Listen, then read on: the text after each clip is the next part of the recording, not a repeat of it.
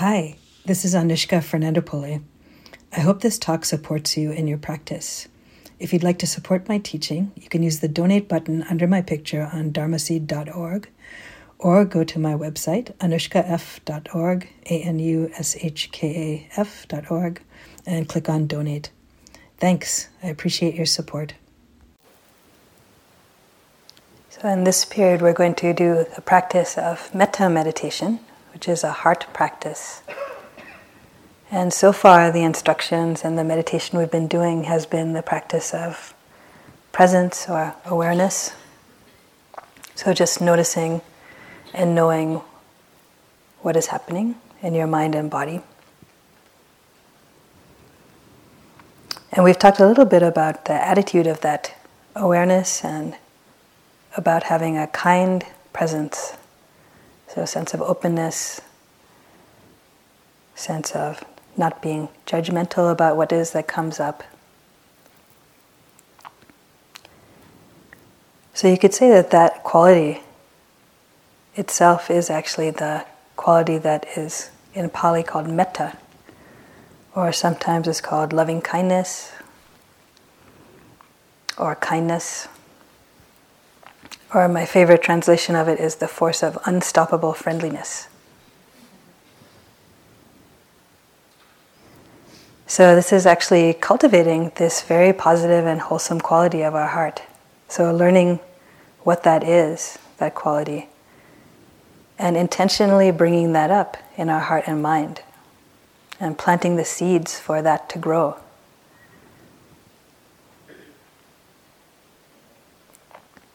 So this is a different practice, but a complementary practice to that which we have been doing all day in the sitting and walking.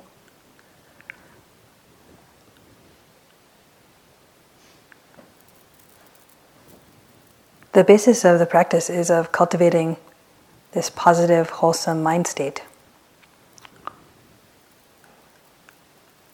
This sense of well-wishing towards ourself and towards other beings, other people, other animals.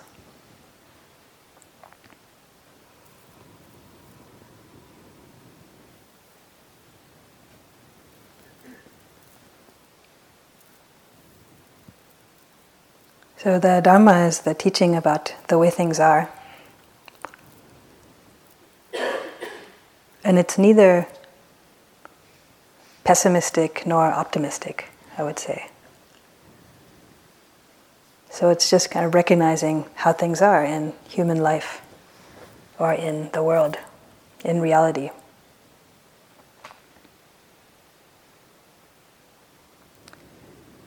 So one of the dimensions of that is that everybody finds themselves born in a certain situation. You have a certain family and siblings or not, and you live in some neighborhood and your family has some wealth or not. Then you have to go to school and go to work and this and that.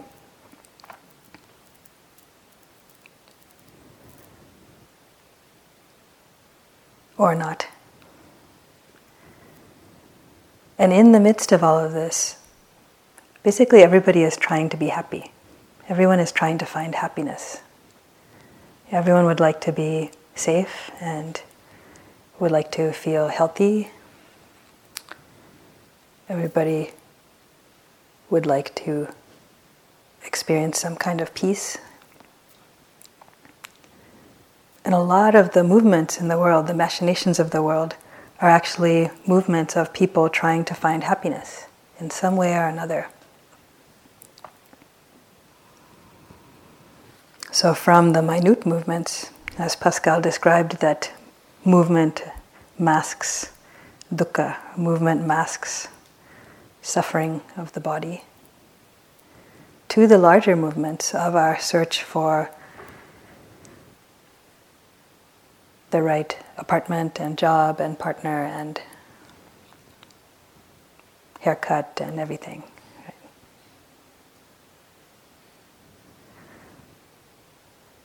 But in this world in which we're seeking happiness, it is actually difficult to come by in a permanent way, because everything is always changing. So maybe you get the perfect haircut, but then immediately it starts to grow out. And then it is no longer perfect very quickly. Or maybe you meet the perfect person, but then you start to get to know all the different sides of them. And there are some things that don't follow your script.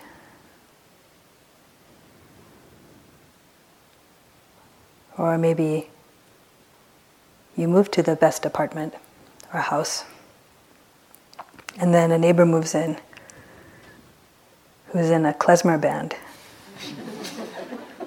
and practices at night.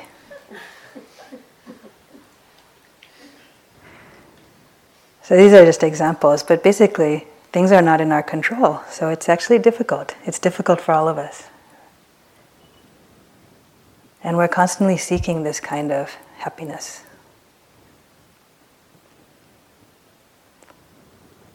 So given this, we can actually relate to our fellow beings, human beings, and even the animal beings you can see running around trying to machinate happiness, And notice, what is our attitude towards other living creatures? What is our attitude towards those around us? And a lot of the times we kind of build up a universe in which there's a couple people who we pay attention to, and they're like our inner circle. And then there's some people who are kind of acquaintances, friends, kind of pay attention to them. And then most of the 7 billion people in the world we ignore, actually. They're kind of in this unseen realm. And then there might be some ring on the outskirts that are like the people who we don't like, who are difficult to us.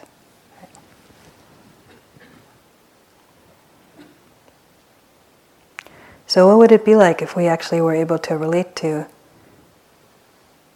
all people, in fact actually all forms of life, with a very basic sense of just understanding of these conditions of all of our lives? So actually just having a sense of kindness toward each other as kind of a baseline. Like, yeah, I understand, life is difficult.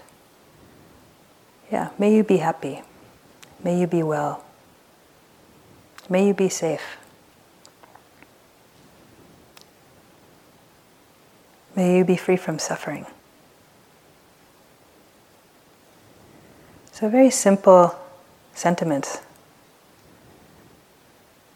that actually is not costly to come up with.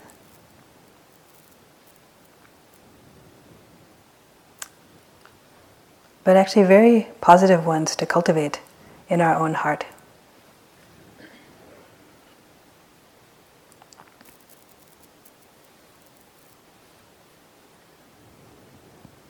So that our mind and the intentions of our mind and heart are very powerful things. And part of what we're paying attention to in the mindfulness practice is understanding cause and effect. So understanding the patterns of how it happens, that we relate to things in ways that seem to cause us suffering.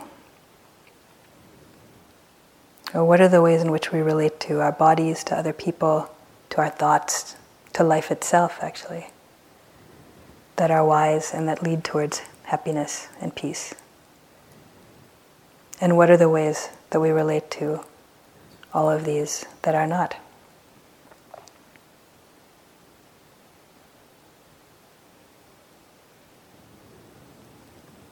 So it's considered a very good practice to actually cultivate this sense of friendship, of well-wishing. And as you can imagine, it could be easier to do that for some than for others.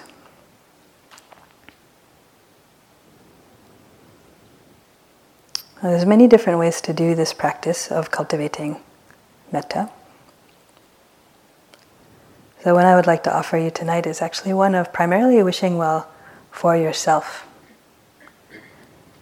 So noticing your attitude to yourself is actually very helpful, and cultivating and connecting with your own deepest wish for happiness, for safety.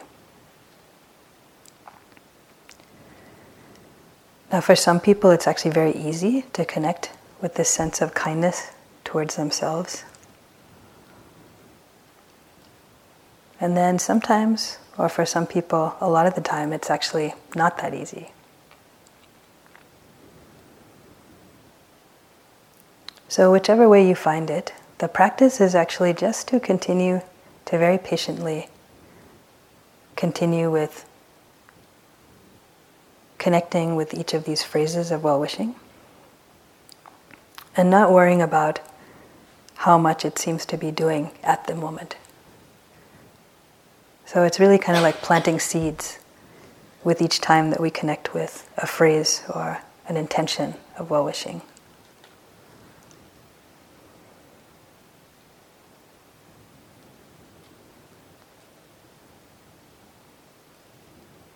So we'll do this actually towards our own body.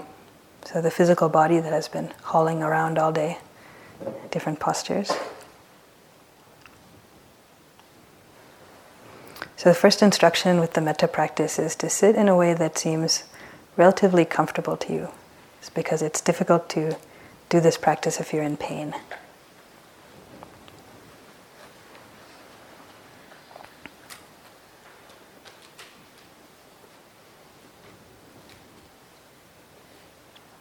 So this is also a practice of cultivating the collectedness of mind.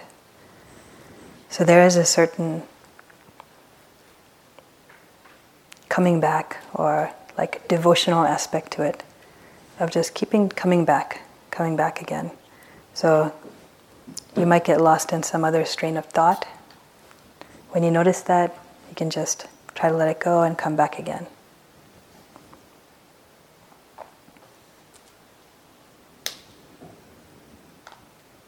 So first thing is you can sit in this relatively comfortable posture and try to connect with your heart.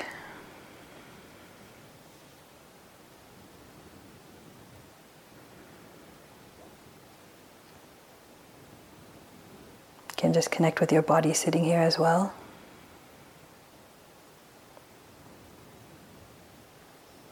Just relaxed and easy.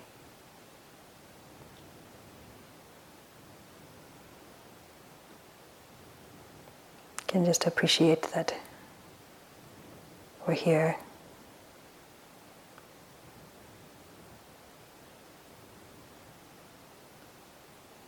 That you've made it through the day.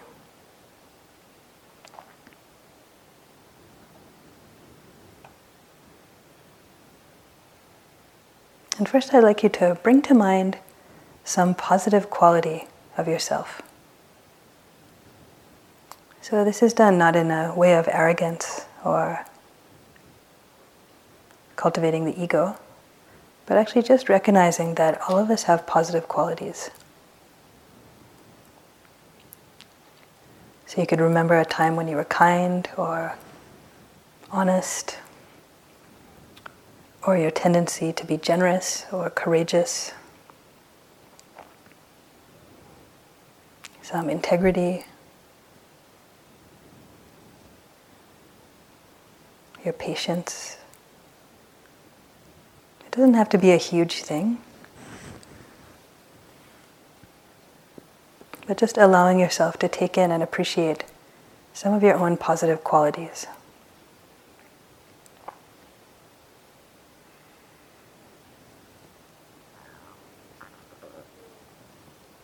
If your mind starts coming up with the opposite, you can dismiss them for the moment.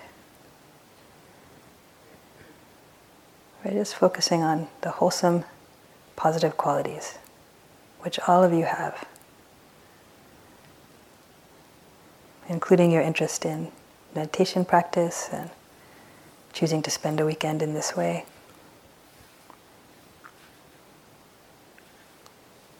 which is considered very wholesome human activity, very rare, an unusual thing to do.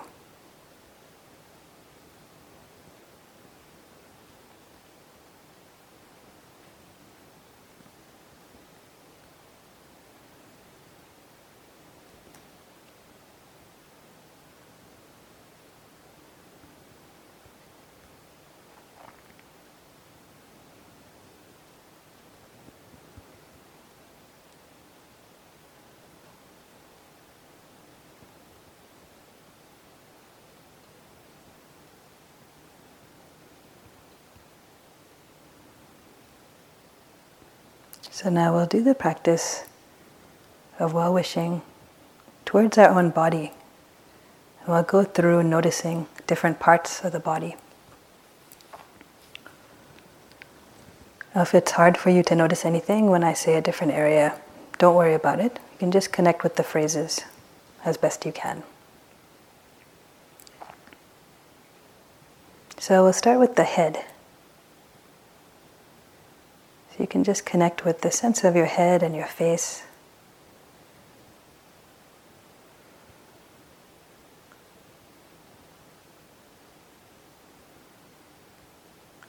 And then you can repeat these phrases to yourself silently, just taking each one with as much sincerity as you can. If these particular phrases don't work for you, you can also come up with ones that are more meaningful for you. But keep it very simple. So first focused on the head. May I be strong and healthy.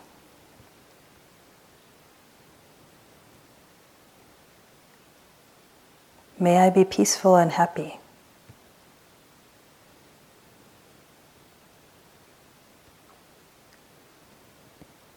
May I be safe.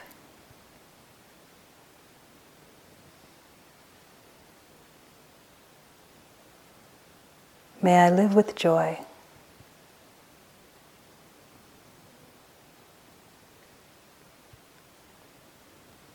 May I be strong and healthy.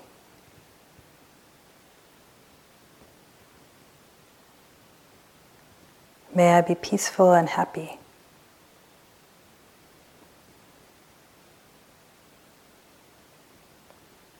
May I be safe.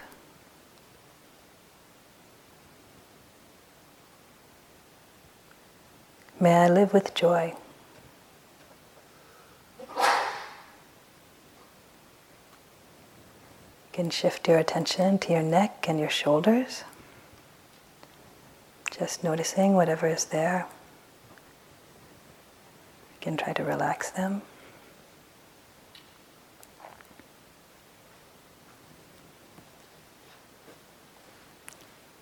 May I be strong and healthy.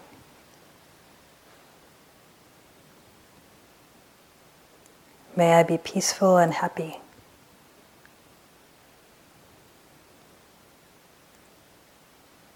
May I be safe. May I live with ease.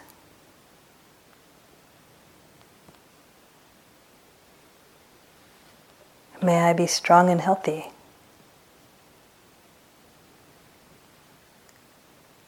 May I be peaceful and happy.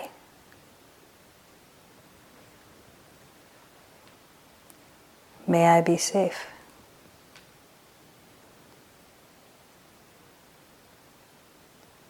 May I live with ease.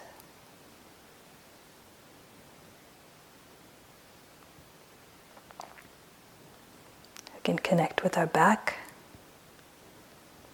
your spine, all the muscles and shoulder blades.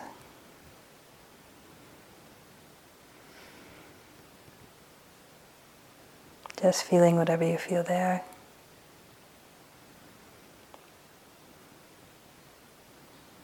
Appreciating the body.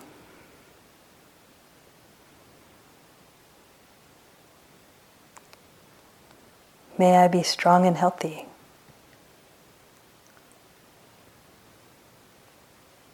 May I be peaceful and happy.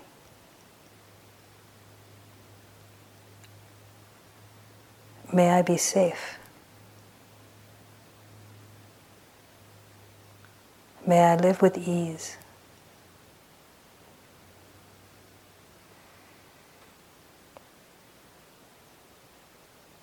May I be strong and healthy.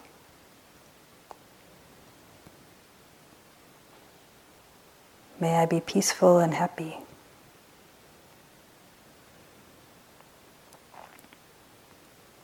May I be safe. May I live with ease.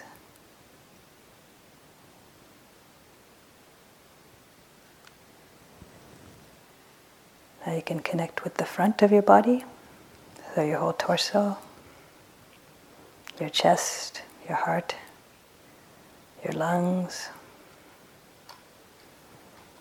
all of your organs.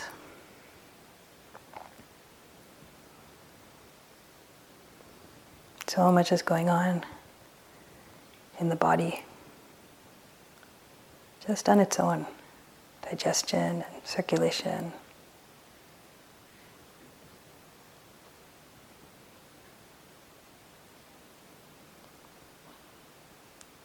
May I be strong and healthy. May I be peaceful and happy.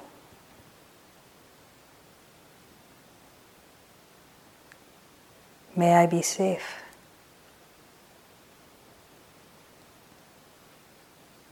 May I live with ease.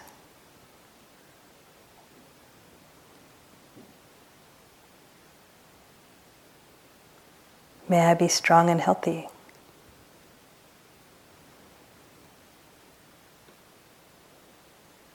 May I be peaceful and happy.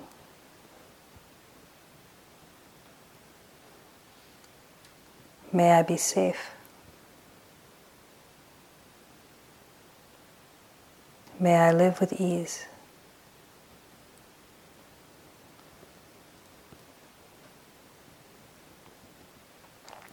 Now we can hold in our attention our arms, both arms, and also our hands.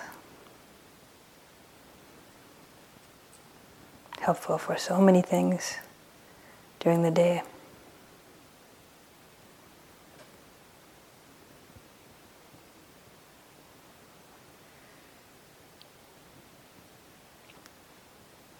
May I be strong and healthy. May I be peaceful and happy.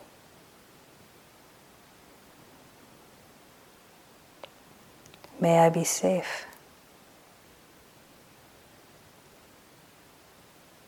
May I live with ease.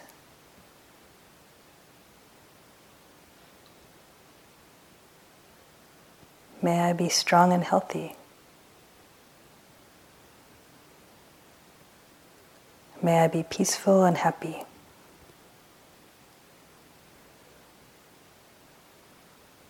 May I be safe.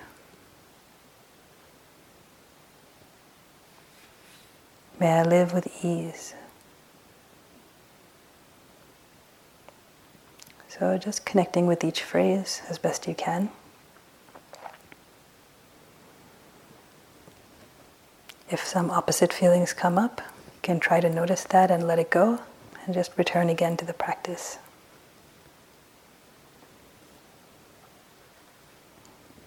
Next, we'll connect with the lower part of our body.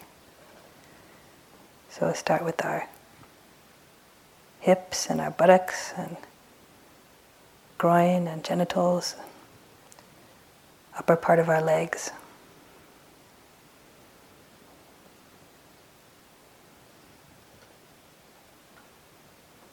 May I be strong and healthy.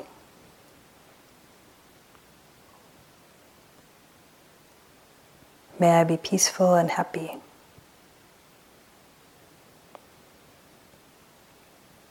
May I be safe. May I live with ease.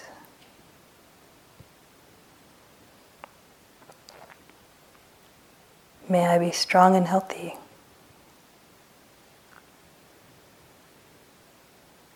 May I be peaceful and happy.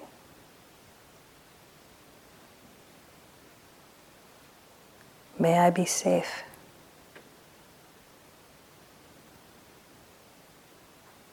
May I live with ease.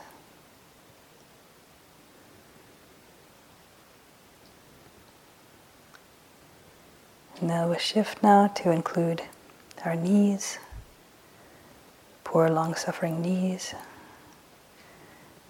the lower legs, the calves, the shins, and even the ankles and the feet.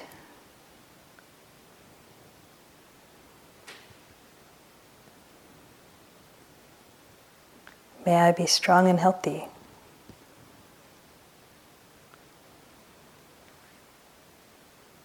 May I be peaceful and happy. May I be safe.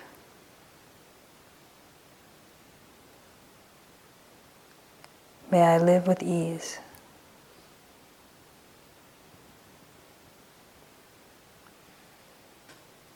May I be strong and healthy. May I be peaceful and happy.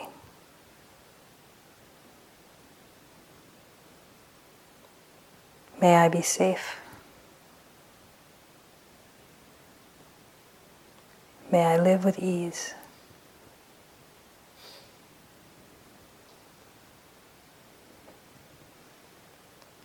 So now just holding a sense of your whole body.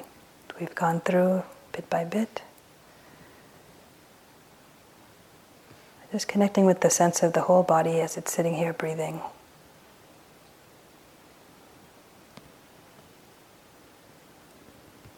This miraculous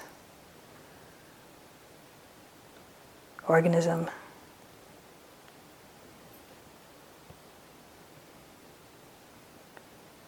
With so much going on all the time.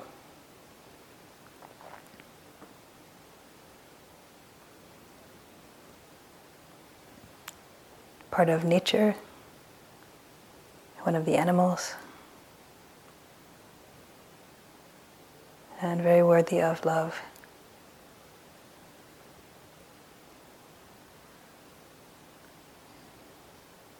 May I be strong and healthy.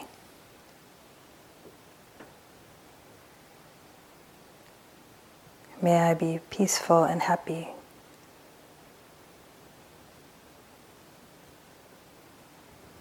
May I be safe.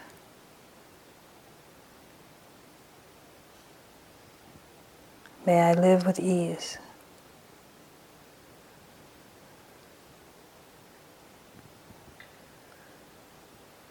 May I be strong and healthy. May I be peaceful and happy. May I be safe. May I live with ease.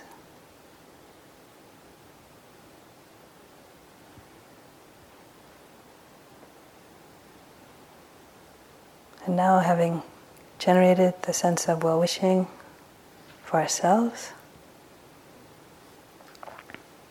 we can also extend this to others here. So just as we ourselves are this unique manifestation of life, has never lived before, will never live again, so too are all of the different people here, and in fact also all the animals around, those we've seen and those we don't see. So we can share this sense of wishing well with all of them, all of us. May we all be strong and healthy.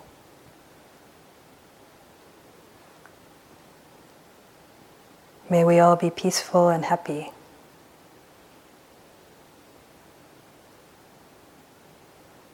May we all be safe.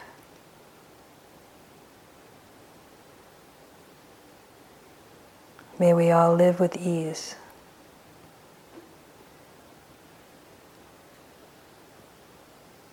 May we all be strong and healthy. May we all be peaceful and happy. May we all be safe. May we all live with ease.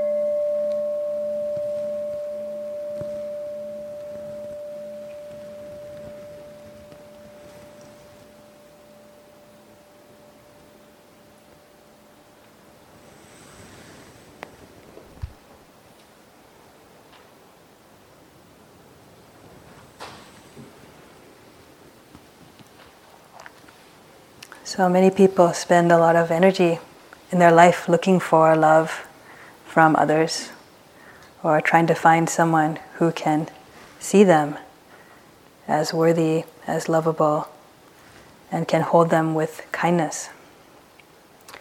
And the secret that you have learned today is that you yourself are actually a possible unending fountain of this kindness, this well-wishing. So you have the possibility of connecting with that, this sense of blessing for yourself and for others. And that gives actually tremendous freedom from having to find someone and script them into telling you all these things as you need them.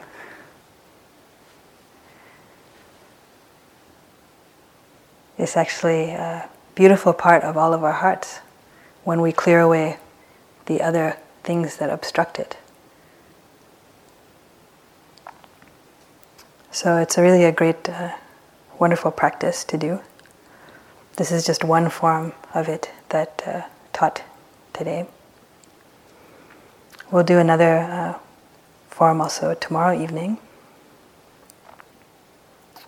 And it also is something that you could actually quietly do for other people, not just yourself, but for others. So even people who you are standing in line with, or people who you're sitting on the patio with. So this is like quiet stealth metta. You can send well-wishing to them. And also you can include the animals around too, for sure. So take a little time if you have any questions, either about this practice that we just did, or even also about experiences that you've had in the practice so far today. So anything that's been something you're struggling with, or confusion about the instructions. So we'll try to keep it particularly around the practices that we're doing here. So does anyone have anything that you'd like to ask?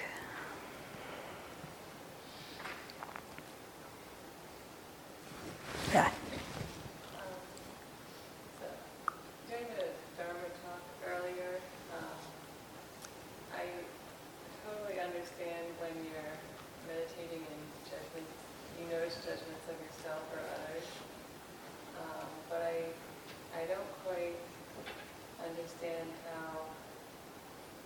I know it's supposed to help that you notice it. I'm not quite sure how it helps. So could you talk a little more about that? Yeah. Pascal, do you want to answer that one? Because it's about the Dharma talk. Yeah. Go ahead. Yeah. The Dharma speaker is going to answer this question. So the question is about judgment of self and other, and how is being aware of it having an impact, fostering change or the abandonment of it. So how does that work? I fear I'm going to repeat the exact words, more or less, that I said this afternoon, but let's see if I can find other words. So Anushka talked earlier about like the two ways to relate to thoughts. That one where we're lost in them, we're part of them, where one word that we use is identified with them. So, or the way I understand it is that they're taken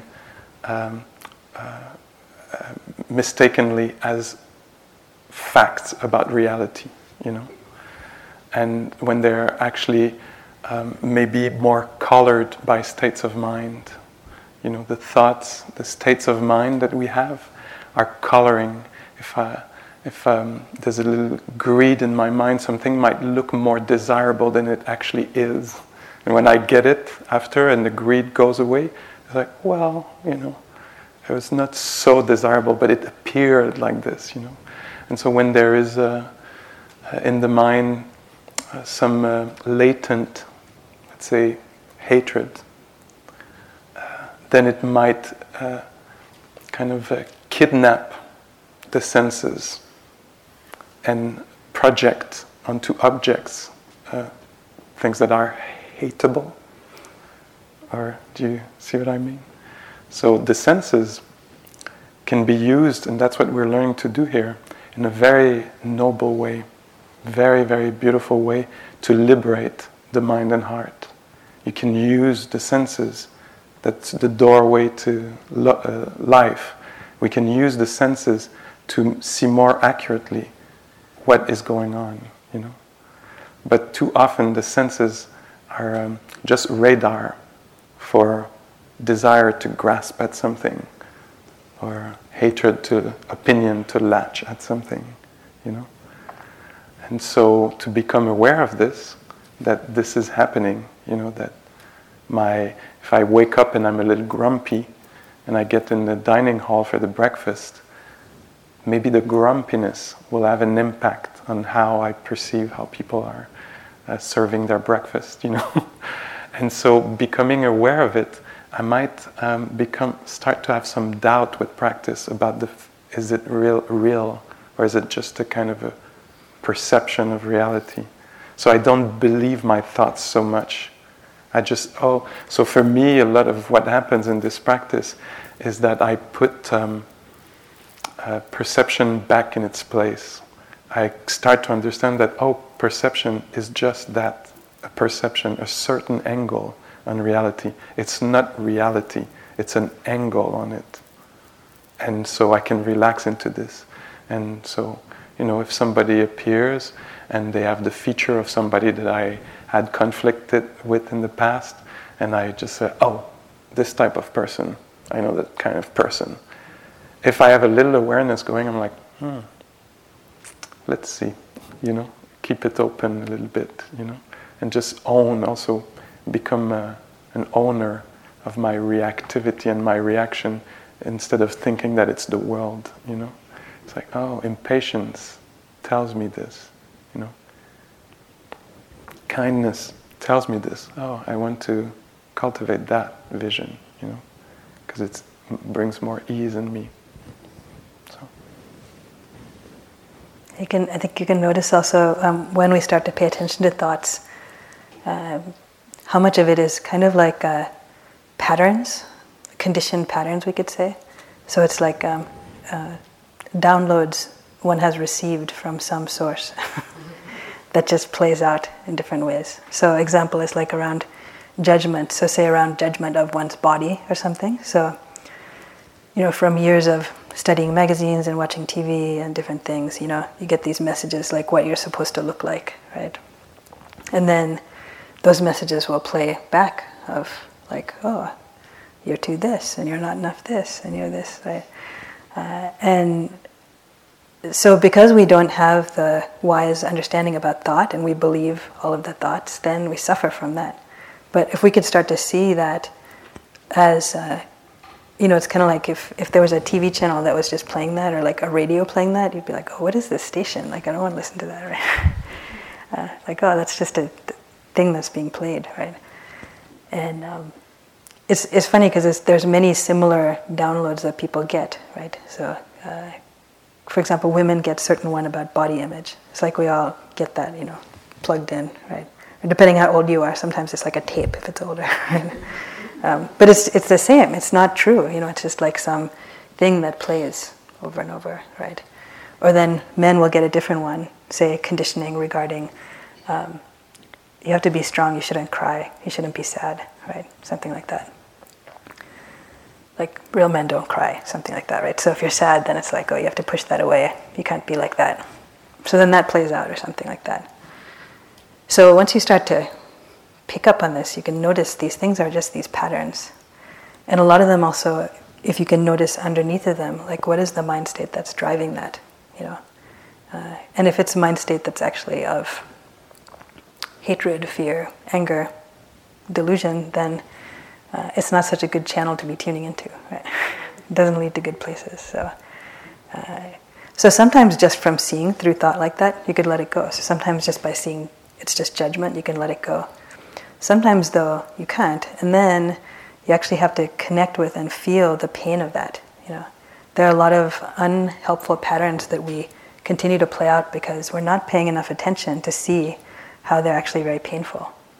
We're not like actually connected to the way in which they're like viscerally damaging and harmful.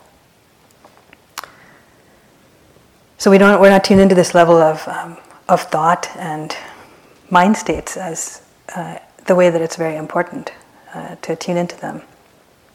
So I think it's like, with little kids, like babies will pick up anything and put it in their mouth, right? And you have to really watch them because most of the things they put in their mouth are not edible, Like they'll pick up like rocks and toys and worms, like, they're very indiscriminate, right?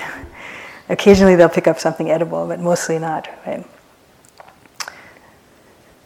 But then slowly they get trained what's edible, what's not edible, and then after a certain age, like you don't have to watch them as much. They get the hang of it. So actually, it's like that with the mind. Like we have all these different thoughts and mind states going through the mind, but the untrained mind is like this child that keeps picking up things and putting them in the mouth. Like we'll just consume any thought that comes through, not knowing, like, oh, this is good for me, this is not good for me, this is edible, this is inedible. So part of the practice is actually starting to discern this, learn the taste of the rock or the worm, right? So it's actually much more subtle thing. So it helps to be in this kind of lab center to start to notice, like, oh, what is it like, this kind of like hating judgment thought? What's the flavor of that? Is that edible or inedible? Is that something that I want to consume, not consume? So then we start to learn how to read those, in the body, in the mind. So through that also it's helpful in learning freedom from that, I think. Yeah. As I was sitting through the day, I was watching my breath go in and out. In some tradition, that's also called anapana. And at some point, I wasn't sure what was the difference between that and observing sensation. In some traditions, it's called vipassana. So if you could clarify at what point does one use anapana, and at other points, what point does one use vipassana? Or are they one and the same? If you want, you can. Sure. So Anapana is like kind of a subset of it's a technique of vipassana. And all these are within the realm of the teachings of the Buddha. So the breath is one particular object of meditation that was recommended as a helpful one. And the breath is helpful, one, because you're always breathing, so it's always present there as a way to connect the attention. Also, it does connect us to the body, which is helpful for most people as a good training to connect with the body. And then the vipassana insight is actually this seeing into the nature of things, and it includes actually this anapana. So actually in just paying attention to the breath, you can see all the different dimensions that are needed in order to have insight into the nature of things. So for example, you can see that the breath is not just one thing. So as you pay attention to it, it's constantly changing. The sensations are constantly changing. So conceptually there's the breath, but in actuality there's nothing stable or static there. So that's noticing change. And then you can notice also how it just comes on its own. Like the breath itself is just arising and passing away. The body is just breathing. There's actually no me behind it. In fact, one of my colleagues says, who's more scientifically oriented, even if you try to stop breathing, if you try to hold your breath, then you'll pass out and your body will continue to breathe. It's like it's just happening in this way. So there's no me doing it. So just noticing the selflessness also of this process, which actually is true of all processes. Right? And then dukkha, you can notice this, the sort of unsatisfactoriness, in a variety of ways. So including you can notice your relationship to the breath. So that being with it in this way, or when we're leaning, or when we're pushing away like this. But there's also something very profound about connecting with the breath as life. It's like, there are specific conditions needed to be alive, including breathing.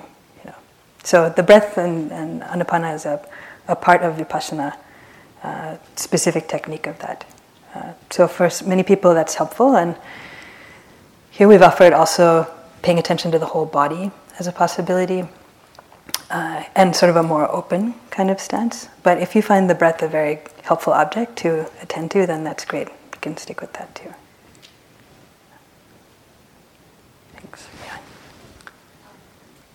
What's the difference between psychotherapy and insight meditation?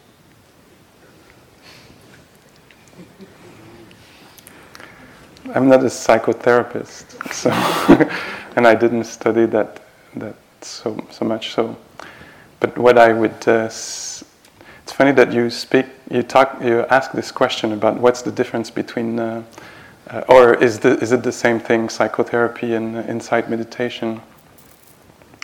And the way Anushka just answered the question about anapanasati is the last part of her answer was very much pointing towards the difference between psychotherapy and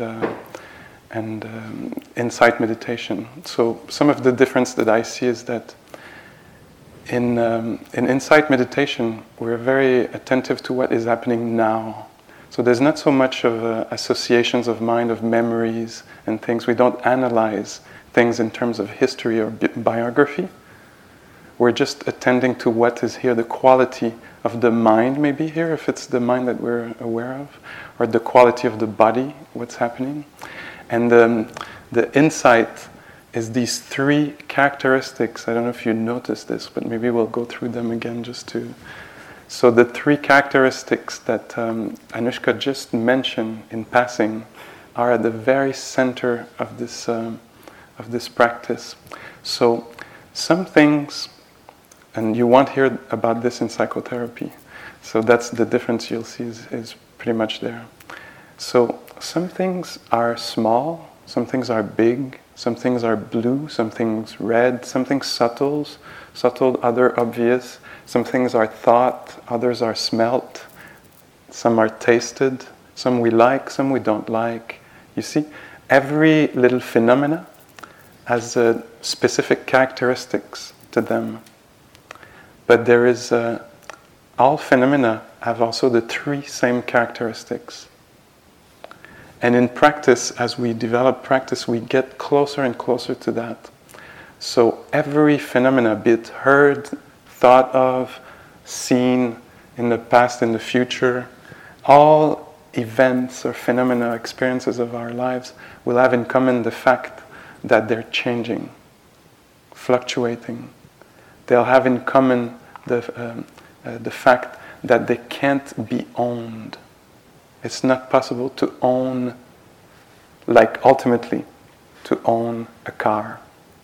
You know, you can own a car, but at some point, it might get destroyed, it might get stolen, you know what I mean? Like ultimately own, like really, can you really own metal? On a conventional way, yeah, or can you own really the sensations in your feet that are gone now, replaced by new sensations? Can you own really, totally, the mind state that comes in your mind, generosity? No, because at some point, whoops, it's gone. Yeah? So you can't own really deeply anything, that is not easy to see. But in this practice, that's what slowly we're starting to become aware of. And so everything is changing. Nothing is possible to be owned or totally identify. Nothing is really us ultimately because it's changing. And then the last thing is nothing of these things heard, smelled from the six senses, the contact with the six senses, can be satisfying ultimately in a durable way. There's nothing that can be totally satisfying of the world of experience. And this one has to see for themselves in experience.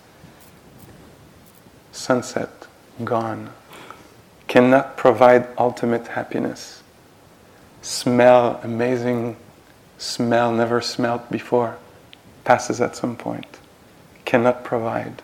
The mate, the children, the job, cannot provide ultimate durable happiness. It's not a possibility. So in this practice, we come closer and closer to that level of reality and make peace with that. And that's a lot of the freedom we find is with that. Knowing that nothing is absolutely going to provide, be totally owned forever, and will stay permanent when we want it. This is the difference with psychotherapy, I think, or certainly one of them. Yeah, I think that there can be some amount of psychological insight one can have through the meditation of awareness, just because you're tuning in more, so you can notice different patterns and things. And that is helpful. It's not to say that's not helpful, but then there is this other level of seeing reality that is super helpful, let's say. And today, maybe from the way I presented the talk this afternoon, was a lot more psychological. I mean, not the it was practical, and it was around emotions a lot. And I didn't get to the sort of making our way there, thanks to Anushka tonight. So there are many times, there are many people who are therapists who like doing Vipassana, and there are actually many Vipassana teachers who are also therapists too. So clearly there's some connection and appreciation between them. But this retreat you have an actor and a consultant, so that's nice.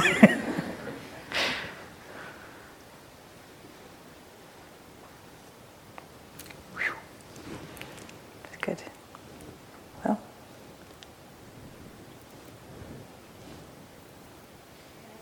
Yes. Last one. So I know that you talked a lot about loving kindness and having an awareness around the reactivity of whatever emotions are coming up for us. I'm curious around the notions of when your boundaries are transgressed, or social justice issues, or the things that sort of we have to actually deal with in the world, and how that sort of works with this in order to be of the world but also not of the world. Yeah. So the question is about loving kindness practice and understanding this sense of well-wishing and kindness, but then also what about if one's own boundaries are transgressed, or also larger issues of social justice and so on, right? Like how do those fit together? Yeah, it's a very good question. This practice that we did tonight of the loving kindness is actually one of 4 main practices called the divine abodes or Brahma Viharas. Right?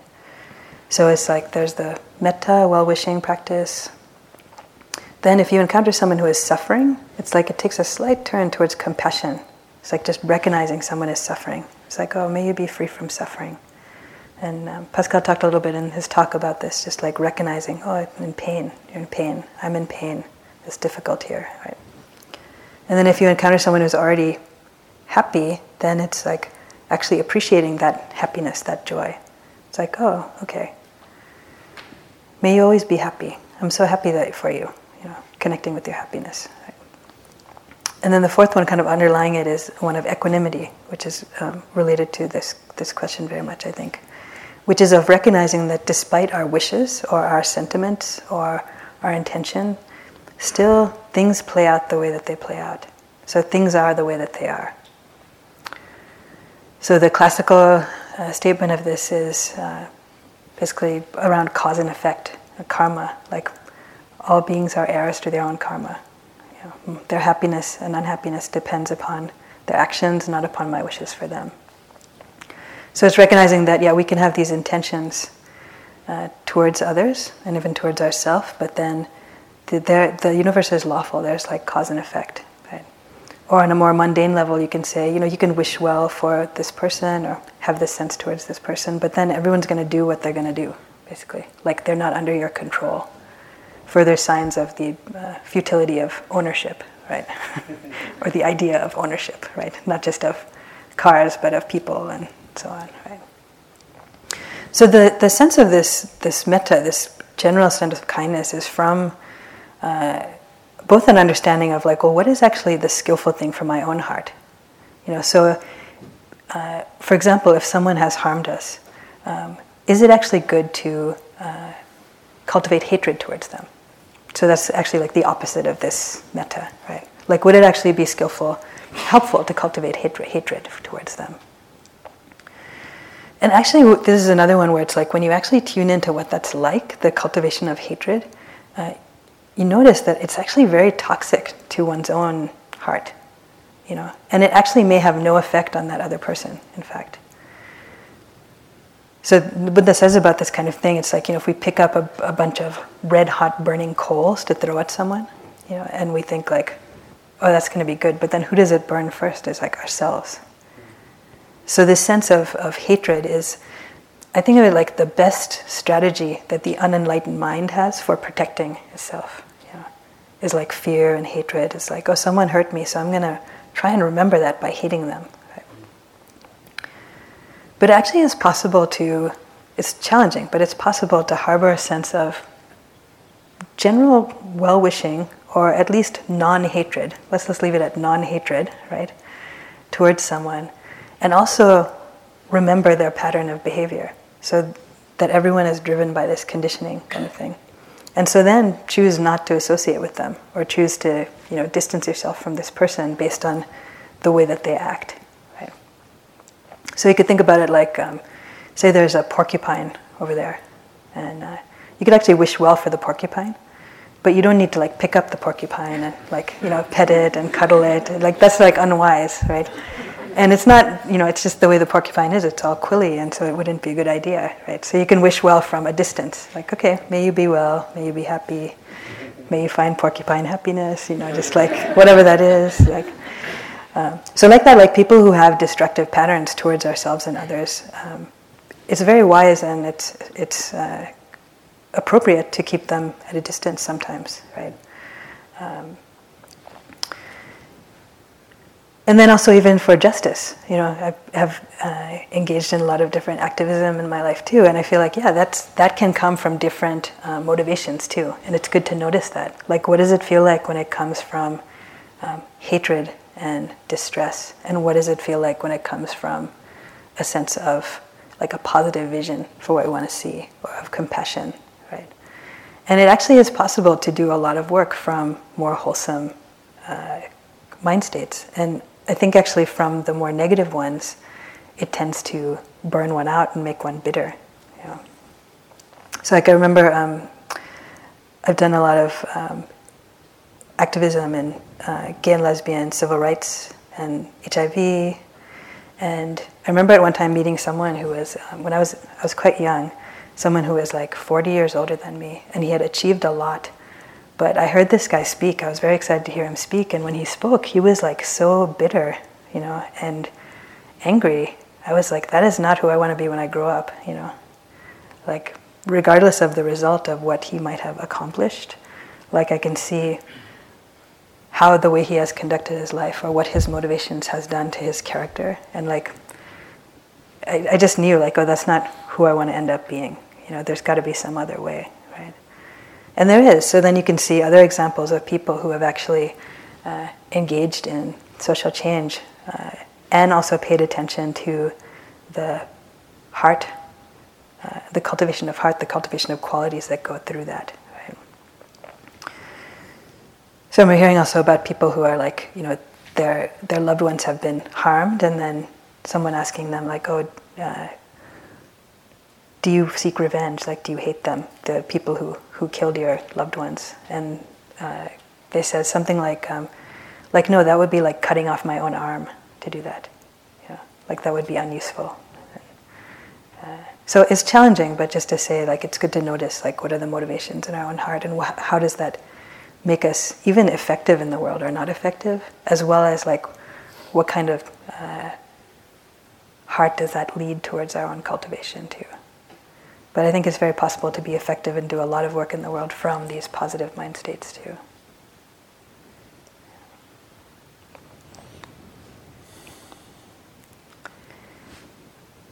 So maybe we'll close this session then. So it'll give you a chance to connect again with the silence, with your bodies.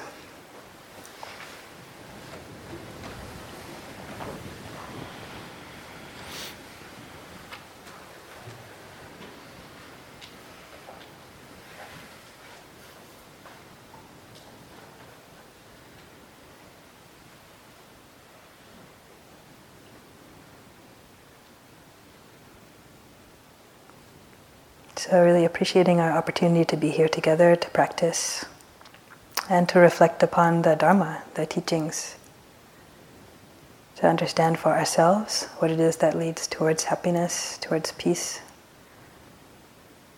towards connection with the truth.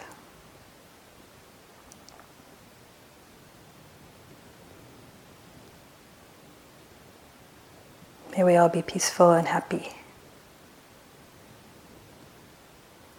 May we all be strong and healthy. May we all be safe. May we all live with ease.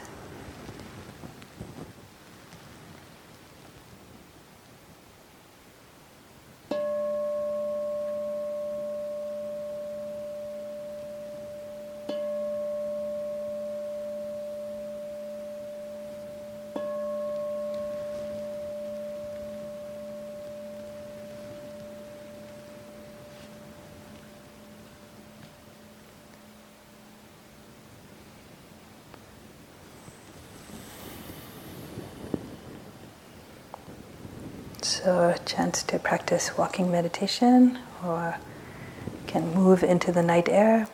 Try and stay connected with your body. Feel yourself moving through space.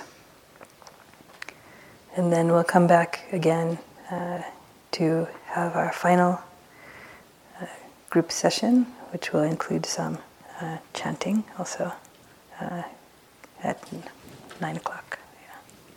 A little later. I wonder if the person who rings the bell could ring it a little later, otherwise they'll ring in 5 minutes. Yeah, what time do you want?